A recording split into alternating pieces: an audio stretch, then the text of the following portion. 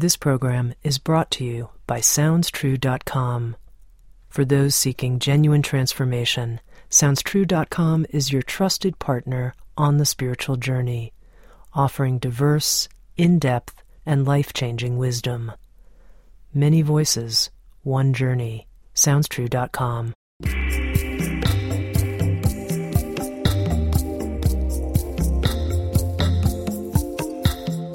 You're listening to Insights at the Edge. Today my guest is Matthieu Ricard. Matthieu is an author and photographer who earned a PhD in cell genetics. He is also a Buddhist monk who has served as the Dalai Lama's French interpreter since 1989. Matthieu has written several books, including The Monk and the Philosopher, The Quantum and the Lotus, as well as The Art of Meditation. With Sounds True, he has released an audio learning program based on his book called Happiness, a guide to developing life's most important skill. In this episode of Insights at the Edge, I spoke with Matthieu via Skype while he was at his monastery in Nepal quite late at night. We discussed the skill of happiness as well as the conditions for happiness. We also discussed the physical and psychological effects of meditation, along with ways to track the progress you make in your spiritual practice. Here's my conversation with Matthieu Ricard.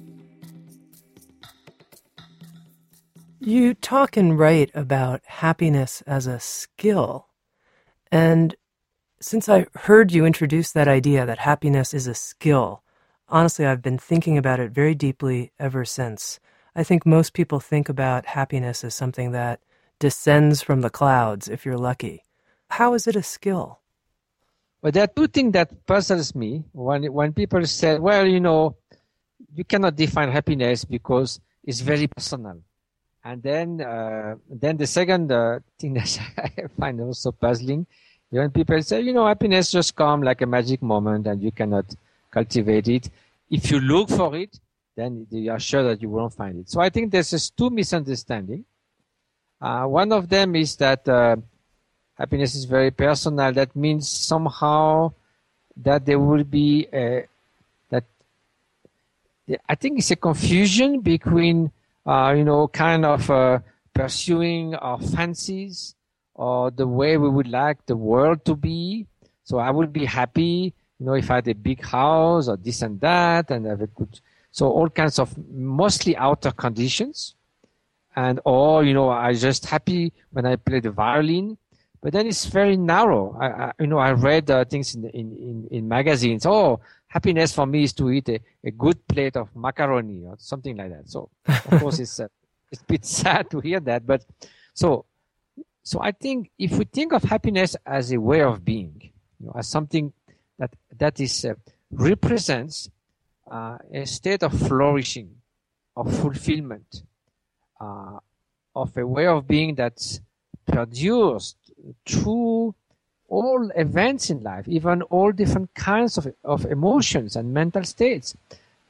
Something that gives you the inner resources to deal with whatever comes your way, even pleasant, unpleasant circumstances, helpful circumstances, adverse circumstances, some kind of platform or way of being that's behind all that, and that gives you the resources to deal with all that. So then, if it's something that sort of pervasive, then it's not something that is so personal, that is uncommunicable with others.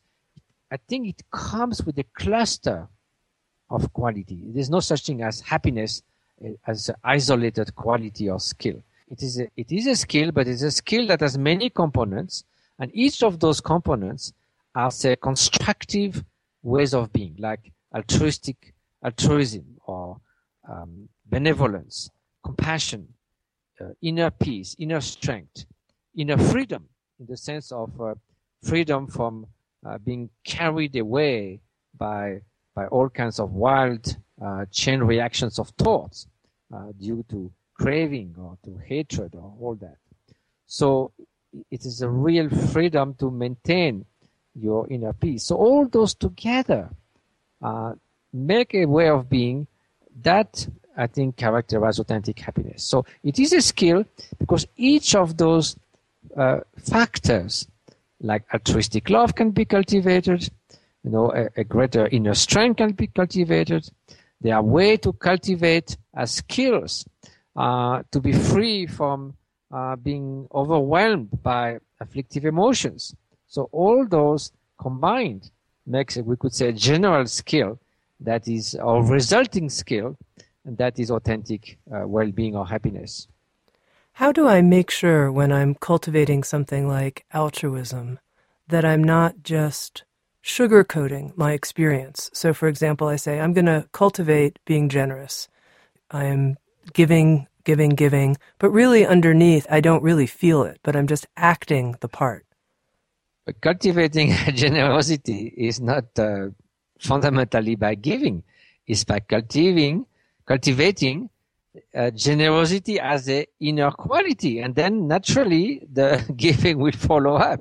I mean, you don't start by the action, you start by the motivation, and motivation is something that can be cultivated. Otherwise, if it's just mechanically giving, then you could have a robot that gives away money all around, and it's definitely not going to be generous. So generosity is a state of non-grasping that is combined with a genuine concern for others, a reduced feeling of self-centeredness and self-cherishing in the sense of an egoistic way. And then naturally, the outcome of that is that spontaneously, joyfully, naturally, you will be just being so concerned that it's a joy to give to others. Of course, if it becomes like something that is against your nature, that against your feeling, that makes you feel miserable, then simply you are not generous. You are just forcing yourself with some kind of weird idea of duty or I don't know what. So it is the inner quality that you need to cultivate first, and then the expression in speech and action will just naturally follow. The mind is the king. The speech and the activities are the servant. So the servants are not going to tell the king how it should be. The king has to change, and then the other ones follow up. Now, you mentioned this very important thing, cultivating the right motivation. Can you speak more about that? How do I do that? First of all, in terms of actions and consequences of our action, it's very hard to predict all the consequences of our action in the short term and even less in the longer term. So if ethics was only based on the way the actions look and their ultimate consequences, then they will be very hard to be sure that one is engaging in ethical action. But you can always check your motivation. So, very simply, is it totally selfish, or is it motivated by a genuine sense of concern for the well-being, for the suffering of others? And then, is it for the small number, say those who are dear to me or treat me well, or is it for a greater number, I mean all sentient beings out of whom nobody wants to suffer, and all of them wants to find happiness, even they are sometimes very unskillful themselves about the way to find happiness, but fundamentally, deep within, no one wakes up in the morning thinking, I suffer the whole day. So that sense of concern. And then, so is it for the smaller number or the greater number? Is it for the short term or for the long term? Is it just to make someone happy right now? Like, I don't know, giving a drinks to someone who's already drunk, or just thinking of the long term of that person's health. So just to have the best you can, the most altruistic, taking all what you can know in consideration, and then the rest is out of your control. What's actually going to happen in the long term, you cannot predict, you cannot mass control that, but the motivation, whether you are extremely well informed or not, whether you are extremely smart or a little bit less smart, you can always check your motivation honestly, sincerely, deep within. We say that we are the best person to look in the mirror of our mind. So our motivation is something that we can have access to, that we can check, that we can improve, that we can correct, and we can infuse with altruism, with concern for others, and with less self-centeredness. Now, I know in the process of writing your book on happiness that you studied the factors that contribute to happiness from a sociological perspective, looking at many different studies that were done where people reported about their own happiness, whether they had money or they didn't have money, whether they were married or not married. And I'm curious what you learned about happiness from these sociological studies. Well, the main thing I learned is if, there are all these studies that tell you that, but then what's I think most interesting are the so-called meta studies, those who consider all those factors pulled together. And then they conclude that in the end, all these outer conditions barely contribute to 15% of what we could say are the various components of our well-being. So in fact, even though there might be quite a significant difference whether you are alone or with friends and family and so forth, but still, this is only a small fraction of the contributory factors.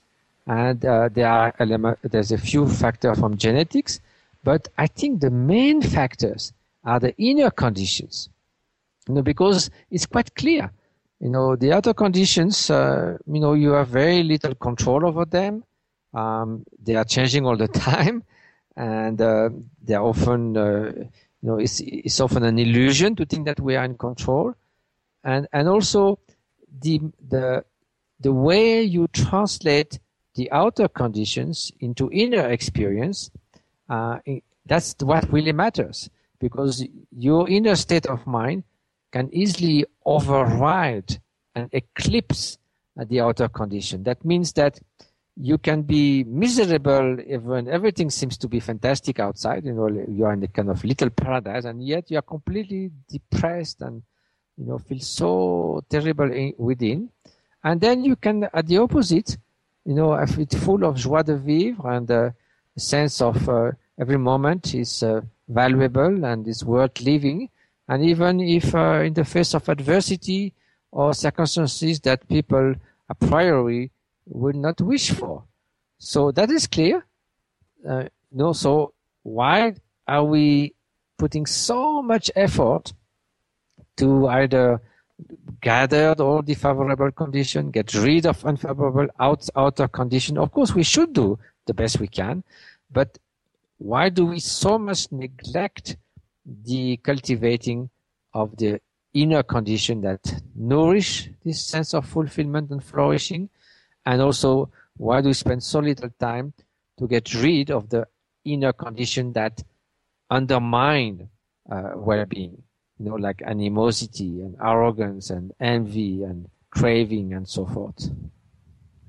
I want to talk specifically about the envy and craving that I think a lot of people experience that creates unhappiness for them.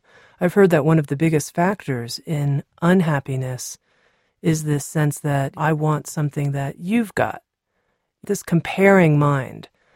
What can we do about that? Well, you just have to make an honest assessment of the effect of it. People say, when people say, oh no, all these passions and jealousy and all that, that makes a colorful life, that makes a strong personality. I say, okay, fine. Okay, let's spend a weekend together to cultivate jealousy, so that you'll be 30% more jealous at the end. Immediately you back up and say, oh, hey, that's not what I want to achieve. You feel there's something that you certainly do not want to, even though you say that's what makes the richness a fullness of existence. So we know that those things torment us. And when we are under the sway of those, even we want to get them, clear our mind from them, then they still come back. So if we had a way to let them be sort of fade away or dissolved, and then I think we'll be much better off. So that's what the various techniques of mind training are providing, is antidotes to these afflictive mental states, is to learn not to identify ourselves with this negative mental state. Like, if we have the flu or if we have a fever, You say, I have the flu, or I suffer from the flu. You don't say, I am the flu. But when we are filled with anxiety or jealousy or craving, it seems that we are the craving. So we identify with it. So there's ways with mindfulness not to identify with craving. And you can have the gaze of mindfulness, of awareness, looking at anxiety or envy or craving. And what is aware of craving is not craving, it's just aware. So if you create that space of awareness, and it has a tendency to grow, and at the same time, the craving has a tendency to sort of vanish. So there's a whole skill that you can achieve by a minimum of mind training. It's not that complicated. It doesn't require years and years and years of practice. It simply requires that you take a little more care of that spoiled brat of your mind. Now, what do you mean it doesn't require years and years and years of practice? Well, I mean, the more you do it, of course, the more you become skillful. Like someone who learns how to walk on a tightrope, then after some time you can dance, you can do all kinds of fancy things. But at least, a minimum of training allows you to have some already beginning skill, and it's a huge difference. Even you are not a champion or on the bicycle, an Olympic champion, but it's a huge difference to know how to go on a bicycle and to be unable to ride a bicycle. So once you know how to ride a bicycle, you can do already a lot of things, and that doesn't require that much of a training. When you speak of mind training, you're speaking specifically about meditation. Is that what you mean? It's just the same. It's the same word, actually. It's just like meditation is considered to be like an Oriental, some more or less exotic word. But if you look at the words in the Eastern languages that we translate in Western languages by meditation, at least in the present context, there are words like bhavana in Sanskrit. It means to cultivate, precisely. There's a word in Tibetan, which is gom, that means to become familiar with something. So you can become familiar with the new way of experiencing the world. You can become familiar or cultivate compassion. You can become more familiar with the notion of the impermanence of that everything changes at every instant, although you were not so familiar because you were sort of grasping to things as being permanent before. So all those are familiarization on one side, to be more attuned to reality as it is, not to just constantly distort reality, superimpose on reality. And on the other side, to become more familiar with those skills that at the beginning are quite feeble and difficult and require a lot of effort and attention. And with time, they become natural and stronger and better. When you see a consummate skier or horse rider, he does difficult things with great ease and without being tired. So that's a sign of a skill. In the beginning, everything is difficult. You get immediately tired and you're always sort of a bit nervous about it. So that's precisely the state of a beginner. It seems that when you talk about something like the destructive emotion of feeling envious of what other people have, and then you see how this makes you feel inside, that you're applying a kind of analysis to that. Like, just look, investigate, see what actually comes from that, and then, quote unquote, drop it. Like, once you can analyze it properly, you can just walk away. Is that what you're saying? Well, in the beginning you need, because it's an analysis, but it's a very pragmatic analysis. There's nothing of a moral judgment, or is this bad to be craving, or it's bad to be jealous. No, nobody has. It's nothing. There's no good and evil as absolute. It's just the good and bad it does in terms of happiness and suffering. So you see, people say I have to have a powerful, triumphant me. I say, go for it. If it really feels good, then why not? But if you cultivate me all the time, and then what you will feel? You will feel miserable in the end. So then you just have to experience it, and then just by yourself. If you think that jealousy is so great, then just go for it. think of it all day long and see what happens. Now, compare that with cultivating for a few hours altruistic love or generosity or some kind of freedom of to this chain reaction of thoughts, and then see how you feel. You have to experience those, otherwise, it's not a dogma. Nobody can force you to change your mind. It has to come from a genuine enthusiasm that comes from appreciating the positive effect of something, the benefit of something. Without that, why should you do it? You don't have to obey anyone's order. You're not trying to do that to please anyone or to get some kind of reward or some afterlife or whatever. If you really want to clearly understand the mechanism of happiness and suffering, is by trial and errors. So just look honestly at the effect of strong craving, of malevolent anger or hatred. See the devastating effect it has on yourself, on others. At the opposite, see what some of those positive emotions, how much they bring to others, sort of well-being, how for yourself they help to your own flourishing, like the twofold benefit of others and yourself. So in a way, a win-win situation. Why pursuit of a selfish happiness is a lose-lose situation. You're miserable, you make others miserable. So just have to see. There's nothing mysterious about that. Mm-hmm.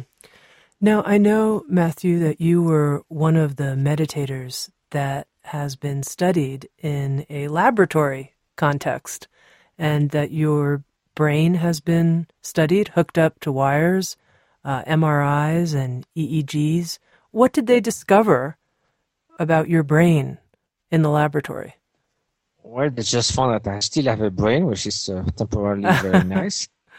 But, I just was, again, in Delhi with a group of scientists, and Richard Davidson, who is the main head of the research group in Madison, Wisconsin, was also here in Nepal until the day before yesterday.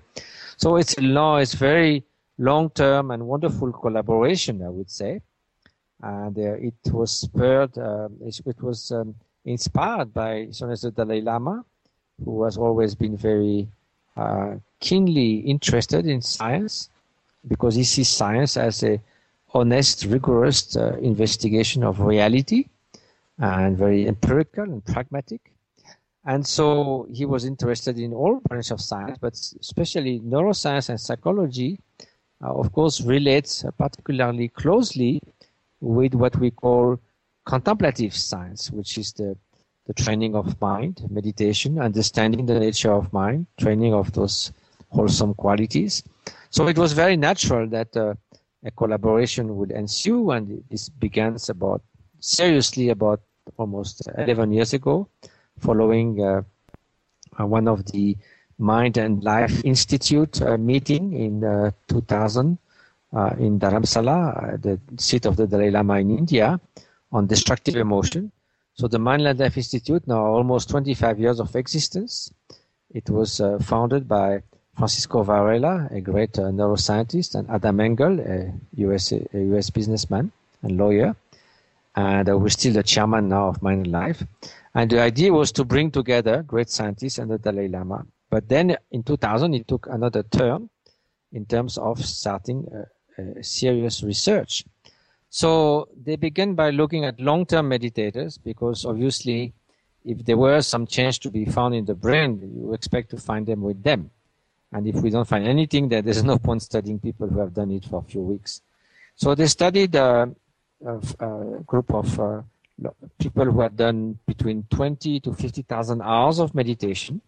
And those are absolutely not only monks, they are lay people. They are equal number of men and women who did sometimes 3, sometimes 9 years retreat.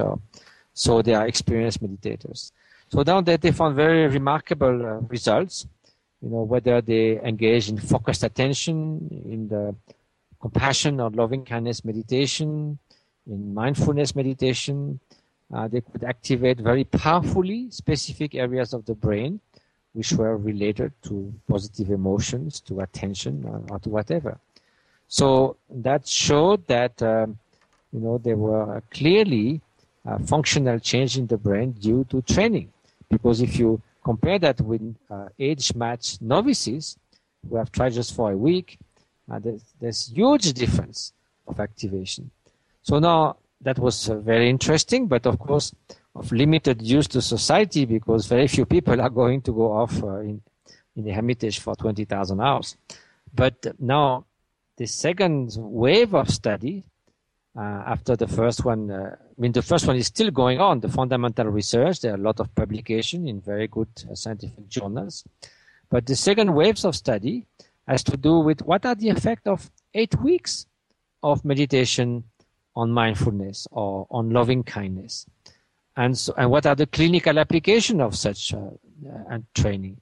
So then there's many studies now which have also shown that even in 8 weeks of, say, for instance, the mindfulness-based stress reduction technique of John Kabat-Zinn, MBSR, or loving kindness meditation, brings enormous change, not only in your faculty of mindfulness or your prosocial behavior, but also physically in your immune system, in your mood, in your all kinds of things, the way you're reacting to inflammation, which and your general level of anxiety, your vulnerability to depression, all kinds of things have been studied. And I think there you could really conceive that in a circular way, those techniques can definitely make a very beneficial contribution to society.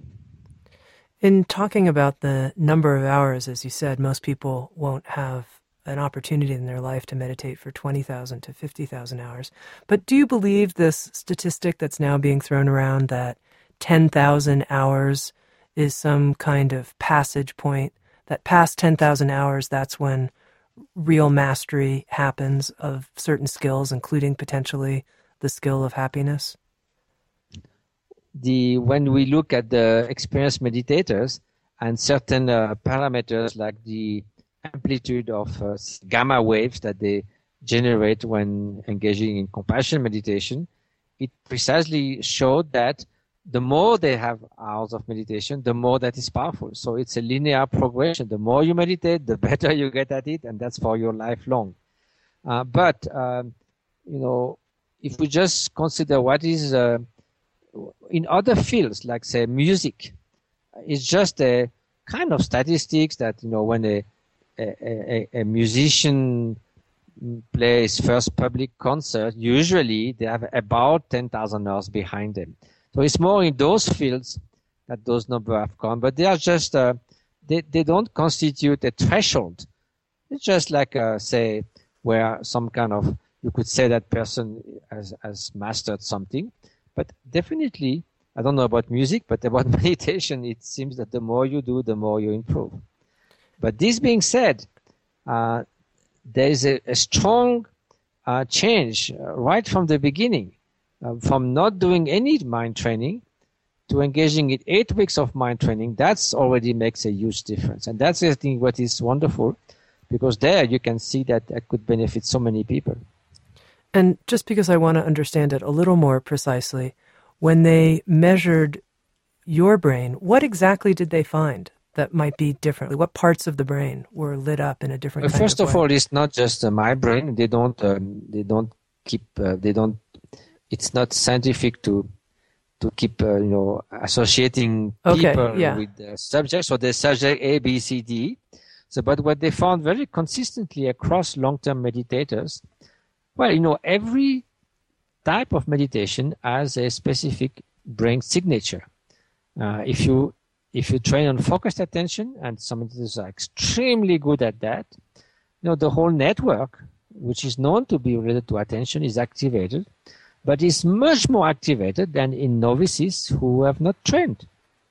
And there are many ways you can test your attention, like sustained vigilance, or maintaining an equal quality of attention, the faculty that you are not distracted by the usual type of distractor that you can have, sounds, emotional noises, and so forth, all kinds of things. there are other ways, like will meditation help you to be less sensitive to physical pain, or to be less emotionally shaken by physical pain, or to have less anticipation of the pain that makes you feel pain even before the pain is there, all kinds of things like that. For instance, the meditation on compassion is activating area of the brain, like the insula, the prefrontal cortex, and others, which are known to be related to empathy, to positive emotions. So, all this slowly builds up a picture.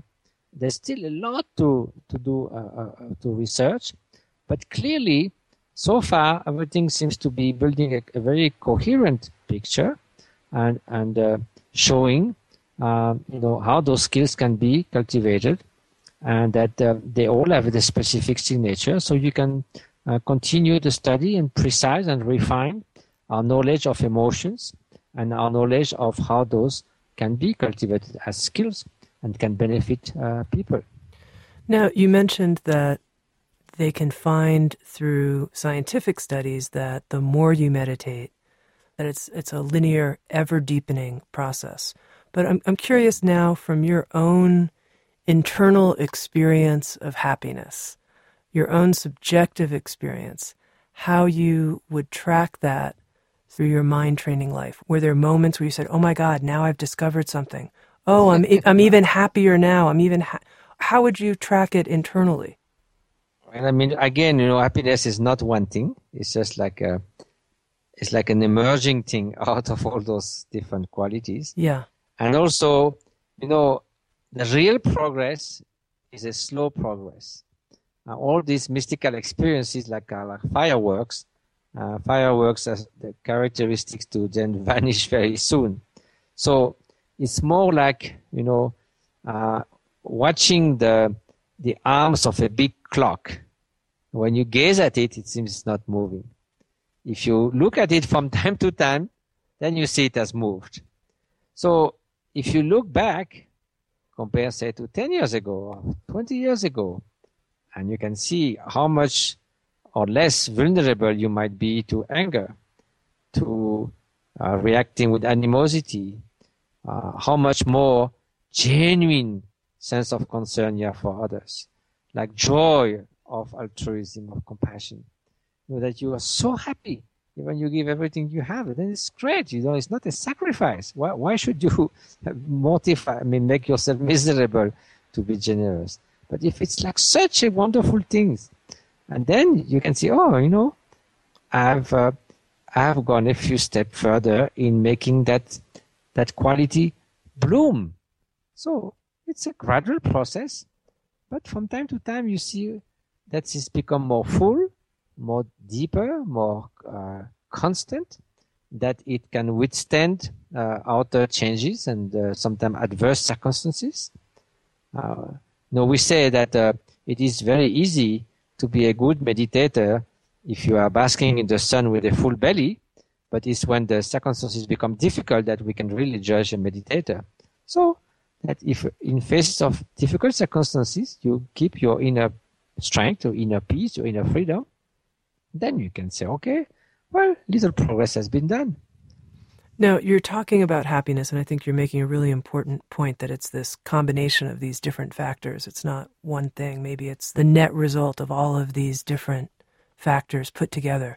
And I'm curious, in your own life, has one of the factors of happiness been the most challenging for you? Not especially. I mean, there's some which have been the most helpful.